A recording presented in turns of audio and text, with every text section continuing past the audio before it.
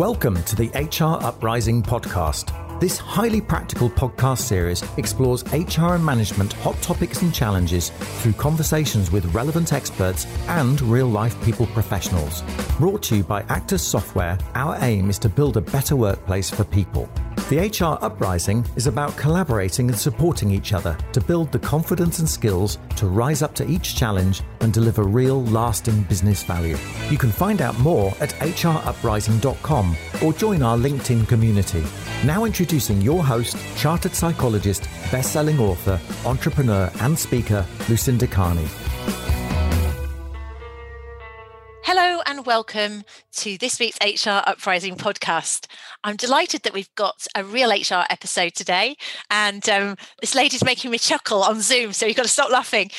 We've been chatting about how we explain ourselves, and it's always interesting to get your mouth around how you explain what it is you do. So this particular lady, she is a virtual HR partner for SMEs. That's her brand, and her business is actually called People Pillar, but she has a dual role because she's also the head of HR for East Kent HR. Now, I'll let her tell you more about this.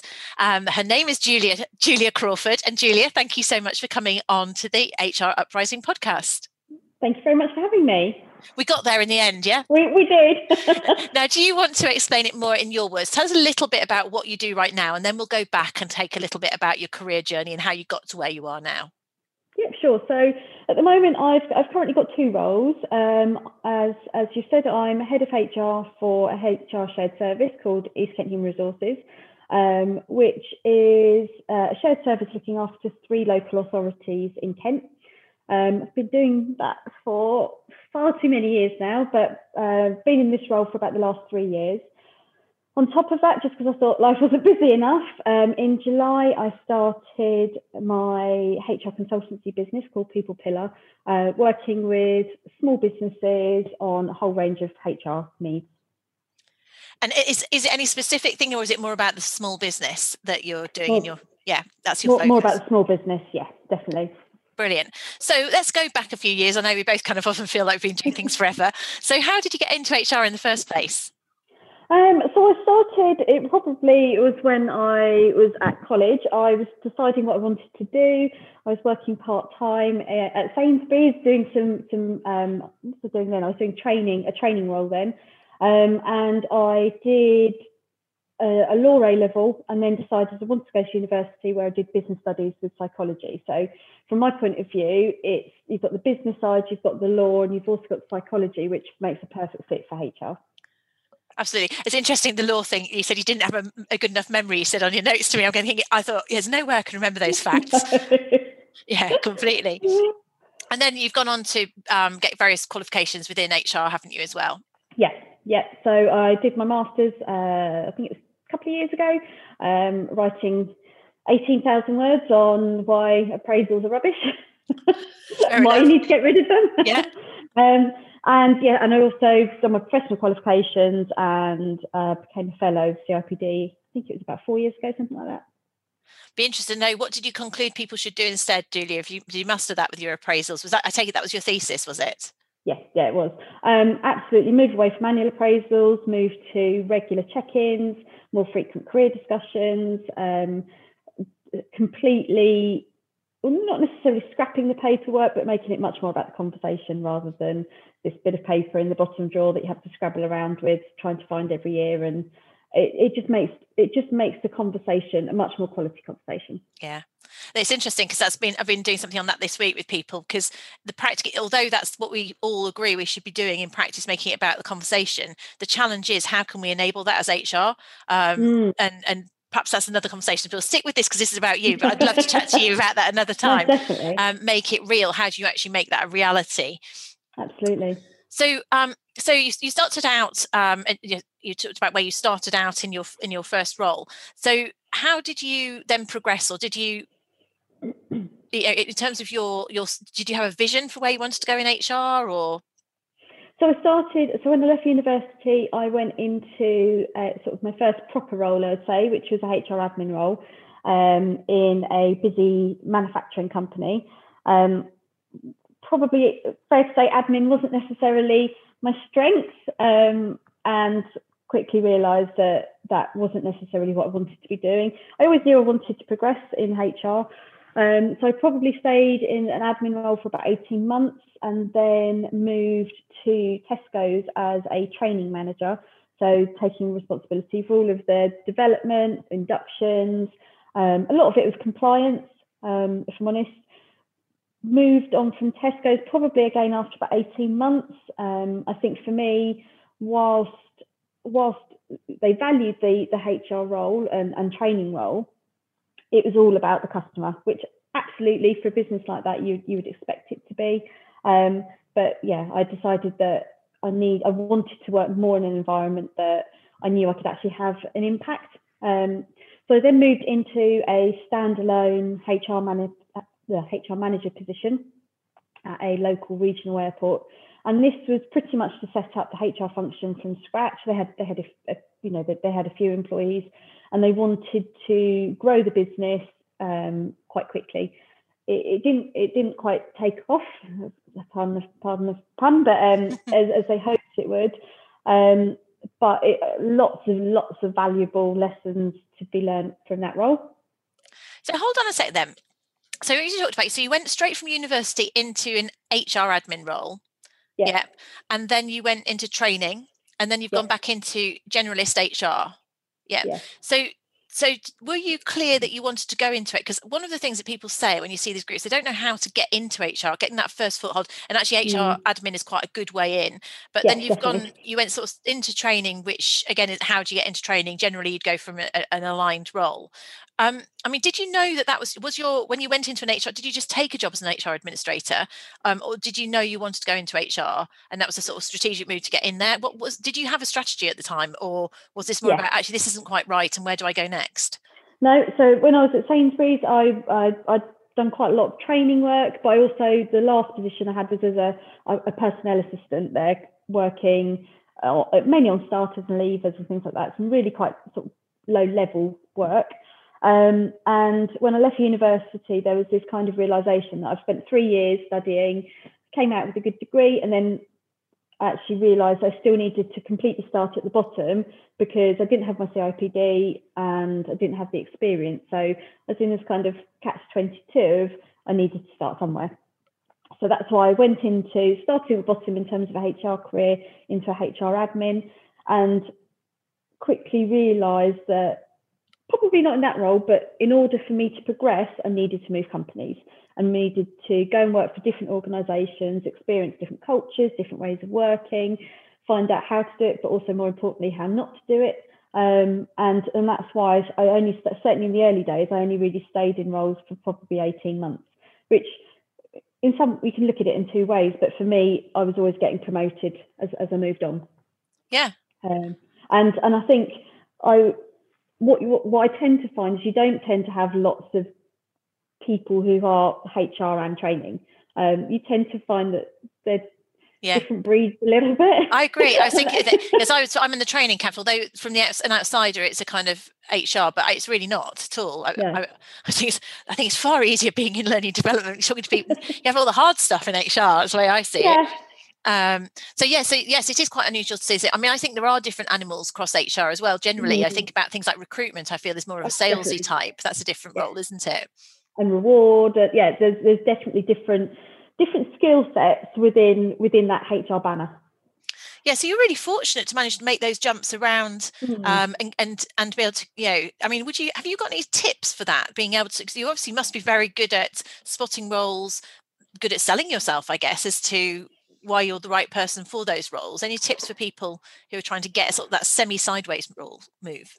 I think you have to take a risk, and I think that you never know what you go into. Sometimes it's the right decision. Sometimes it might not be the right decision or the right company for you. But unless you try it, you're never going to know. I think it's really easy to get complacent in what you're doing and actually feel comfortable in the role that you're doing, but and wait for an opportunity to come your way. So wait for somebody to leave, or wait for the business to actually develop you. But you've got to go out and grab it yourself, which I appreciate in the market at the moment. That's a bit more difficult, but there are roles out there. And I think if you truly, I think I always knew that I wanted to get to that HR manager level, and I've kind of just done stepping stones to get there. And I think for me, actually having the training background as well has meant that I can do a lot more and think a lot different, or think in a slightly different way to how I deal with HR. I've got some people in my team at the moment who training just isn't their bag at all, and they'll openly admit that.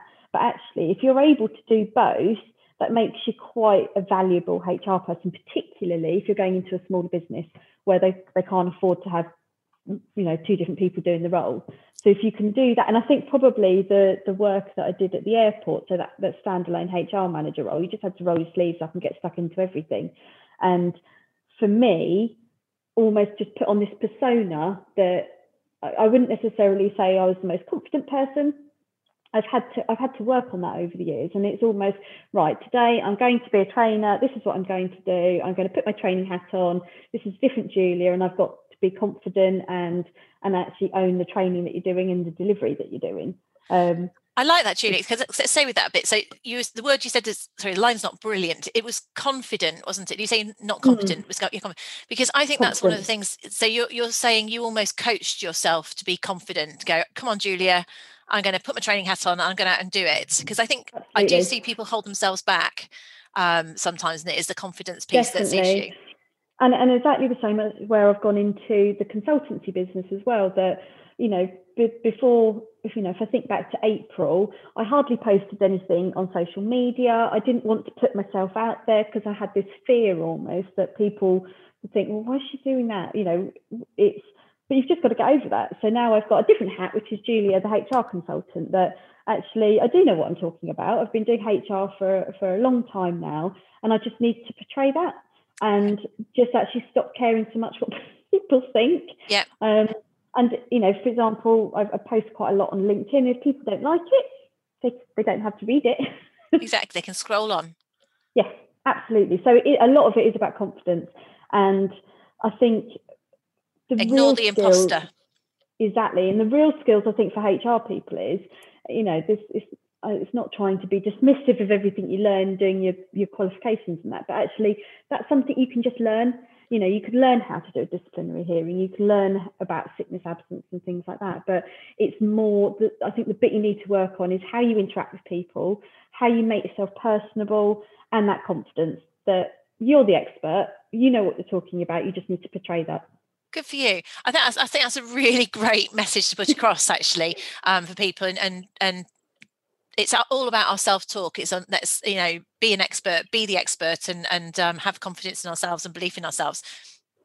And I see that a lot. Now, I mean, what we're talking about there, and this one of the questions we were posing to you is, what you've learnt here, and that does suggest that that's one of the things I guess you've realised, that you have to just be your own coach, be confident. What else would you say that you've learnt over the years? I think in HR, you have to toughen up. I know when I first started my career, going back to Tesco's, where having to do my first absence review meeting, I think it was called, it was horrible. It was absolutely horrible. And I felt physically sick having to do it because, the person was genuinely ill. It wasn't their fault, but actually it's moving it much more away from that. And you're there to help business, also help the employee. They're there to do a job at the end of the day, and you need to manage them if they're not. It's got nothing to actually do with the sickness and why they're off. So I think the things you have to actually deal with in HR, it can be really quite horrible at times. You have to support managers through everything they have to deal with, but that sticks with you. That's the things that you take home when you finish work at the end of the day. So you do need to toughen up, and by toughen up, I don't mean that's not saying you don't care, but it's just you've got to toughen up. Otherwise, you're never going to be able to make it in HR, because you need that resilience. Otherwise, you've just got all of this baggage, everybody's baggage in the organisation, that you just take home with you. Yeah, and considering it's a kind of people profession, actually, if you are very, very people oriented, it can be really quite tough if you don't find that resilience, can't it? Definitely. And I think it's also talking about the people that, again, if I think back to some of the early interviews that I did of, why did you want this job? And I'd say, I really like working with people. And actually, people can be really annoying at times and really irritating and frustrating. So I don't actually think that's why I work in HR. I think I love, and I do genuinely love the problem solving part of it, that people are really complex, and you can take a straightforward process and think you're going to go from A to B, but then you put a person in the middle of it and you go all around the alphabet because you just don't know how they're going to react. Yeah. And that's the bit that I think makes it constantly challenging and exciting. Not linear in that respect. No, yes. Not at all. That's interesting. Yeah, I think I can see why you're, because not everybody in HR would feel that same way, and I can see why also you're a bit in training, because I think that's a bit more of a going around the houses is probably something that's more naturally comfortable for people who are in a training piece. So, if you were to go back 20 years, would you do it the same, or would you change anything? I would still work in HR. I know I'd still work in HR. I think I would make sure that I work with people who share my values. Because I think that's really important, and I think that's partly why I want to do the consultancy side as well, that I want to be able to work with small businesses where I know I can make a difference, but also work with people that do share my values. I think what else would I do? That's a very good question. I think working in public sector has been brilliant for me, from being able to move into different jobs within the same business. It's given me a lot of flexibility, and I've learned so much from doing it. So I don't think I would change that. It's been perfect to be able to progress my career whilst also bringing up a family. On your public sector thing then, because people have a perception about working in public sector that sometimes it's quite hard to make change and to make a difference in some areas because of it's very embedded in their large organizations to adjust or to change. And you said one of the things you like is sort of making a difference, and in that, is that compatible then, or would you say it's just the organization that you're in is particularly a good fit for you? Would you, or is that just an unfair perception about is it problem solving? I can see you've got lots of challenges to overcome, but people sometimes feel in public sector that they can't make that difference because they can't change things. Or is that a mindset issue? I think it's probably a mindset issue. I think that there is still a lot of bureaucracy, and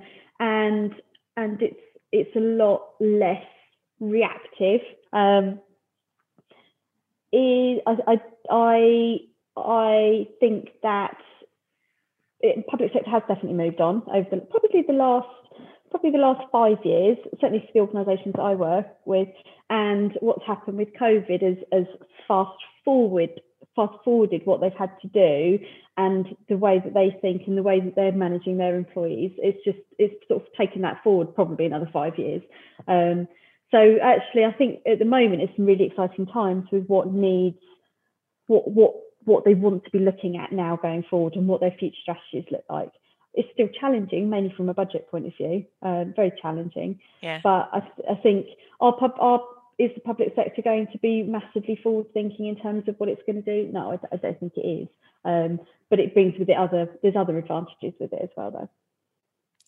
So with that at the moment, so you've got one foot in your public sector camp and one foot in your independent camp. Is that sort of your optimum way of working? It sounds like quite a nice, you've got SME then and public sector. It's quite, or how does that work? Or do you feel torn? How's the balance? I think it's a good balance at the moment. I think it's enabling me to still stay working with the organisations that I enjoy working with, that I know I'm starting to make a difference with them. But on the flip side, I'm working with a small business at the moment that needs a lot of HR support, and I know every single time that I'm working for them, I'm making their lives easier. I'm actually making a difference to what they're doing, making it simpler, and just making sure, or helping, should I say, the CEO sleep at night. And that's a really great thing to be doing. Definitely. Yeah, headaches. Small businesses have enough headaches, particularly in this climate, without having people headaches as well. So you're right about that. definitely. So yeah, I'm loving that side of it. So in terms of your growth, I mean, I've noticed that you've got quite a theme about learning and growth through your you've challenged yourself to take on extra we touched on it earlier. Would you say that's been an important part of your being, your career, the CIPD, and also you're going on doing masters and stuff? Definitely. I think I wouldn't say I was like a serial learner. I kind of get to the point that that I thought, right, I finished something, think, right, I'm not going to do anything. I'm not going to do anymore. And then I start getting a bit itchy and start thinking, I need to challenge myself. And I think I'm always going to be somebody that wants to learn new things or find creative ways to do things and do research on what's work, or not necessarily best practice, but what's happening in other organisations out there, and then see what I can apply to what I'm doing now. So yeah, I think I don't know what I'm going to do next, whether it's a qualification or whatever that may be, but I think actually going back doing the HR consultancy is making me relearn quite a lot of the HR side that I haven't touched for years. So that's actually really exciting at the moment. Go back to getting rolling your sleeves up and knowing the sort of stuff that you've probably been delegating for a while, haven't you? So absolutely. Your breadth. And there's some things I think, I've got to do this myself. Are there any regrets? Is there anything you'd change? Probably not, actually. I think I have enjoyed what I've been doing. I think I possibly would have done the consultancy side earlier. I think it's something I've wanted to do for a long time, and it's not necessarily moving full time to it or anything like that. It's just doing something else that I know balances out what I do with work. It's just a very different role to my head of HR role. It's quite enlightened. If you're head of HR, did you have to go and get permission? I think it's very enlightened of your current employer to allow you to work 3 days a week there and be a consultant 2 days a week. And you've been doing this for a while. So that's quite impressive. How did you negotiate that balance? Because it gives you security and the opportunity, I suppose, to set up your own business. It's a perfect opportunity. And I think it's, I've been with my councils for, I originally started 14 years ago, so I've worked with them a long time. I think it's one of those that I had a conversation that I want to do something where I know I can give something back, and at the same time, I wasn't working full time anyway, so it was only a slight more reduction in hours. And I've also the other reason I can do it is because I've got a great team under me that they enable me to be able to only work 3 days a week for them. It's busy in those 3 days. Yeah. But yeah, they've been brilliant as employers to let me do that. Yeah, that's great. But then, it's interesting. It is enlightened because actually you might have just made the big jump. You might have said a year longer and then gone altogether. So there's the best of both worlds. Everybody benefits from that in many ways, but lots of employers wouldn't consider it. And obviously they must value you to want to allow you to do that. So that's great. So any tips for someone who's just starting out in HR now? I would say if you're starting out in HR, if you can, try and work in some sort of team environment, because I think you can learn a lot more in those early days if you've got people around you. To go into a standalone role or a very, very small HR department, you won't necessarily get the learnings. You'll get loads of exposure, which is great, but there's something really comforting, I think, having that team around you. And whenever we bring someone into the team, I say use and abuse the knowledge around you, because we've actually got a really experienced team that have seen and done pretty much everything, or if they haven't, they know how to approach it. I think you need to take risks. I think you need to almost, and it's difficult starting out, but you need to very much think with the customer in mind rather than what your employment law book said. That you need to be able to know what the law is and know how to interpret it and know how to be pragmatic with it as well. Because I think as businesses get smaller and smaller, or their budgets get smaller, they haven't got that flex in them anymore, that they can't afford to carry people. So they need to be dealing with things as and when they happen. And they don't want a HR person that says, oh, no, you can't do that. No, you can't. I've got a book here. You can't do that. They want people to give pragmatic advice that helps them run their business. Yeah, be more can do is the problem. Going back to your problem solving point, isn't it? Think about how you can. Yes, definitely. Yeah. Great. Julia, I think that was just a really fantastic, inspiring, whistle stop tour through, but really great way to think about how we can progress, and lots of really good tips for people in terms of learning, problem solving, building your own confidence, being your own advocate, being challenging your employer to allow you to work flexibly so that everybody gets the best of both worlds. I think that it's really inspiring for people to hear that that's what you've achieved, and wish you lots of success for the future. Thank you. If people want to connect with you, do you want to just share how they can get hold of you? Obviously, it's Julia Crawford on LinkedIn that I'm looking at here. Are you on any other social media channels, and are you open to connections? Yeah, absolutely open to connections. LinkedIn is probably the main one. I've got my website, which is just peoplepillar.co.uk, or I've got People Pillar on Facebook as well. Fantastic. Brilliant. Julia, thank you so much for joining us on the HR Uprising. Thank you very much for having me. Thank you for listening to the HR Uprising, proudly brought to you by Actor Software, the joined-up performance and talent management solution. You can access links to any of the information or resources mentioned in the show via the podcast page at www.hruprising.com. If you like what we do, please subscribe, tell your colleagues, and leave a review. Thank you for listening to the HR Uprising.